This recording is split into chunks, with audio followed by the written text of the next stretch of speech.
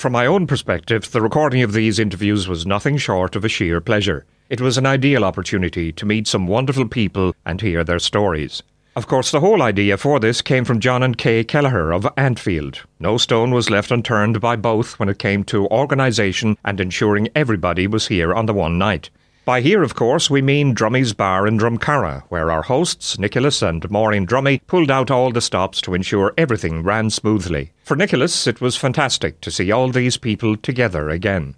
Well, it is, and I'm very glad to be able to accommodate them. And I'd like to thank Kathleen Kelleher and Michael especially, and all the natives that I knew, and a lot of them are passed and gone, the older ones. But they were all lovely people. We missed them. But thanks, John. It was the most enjoyable evening, and thank you. And a lovely community they were.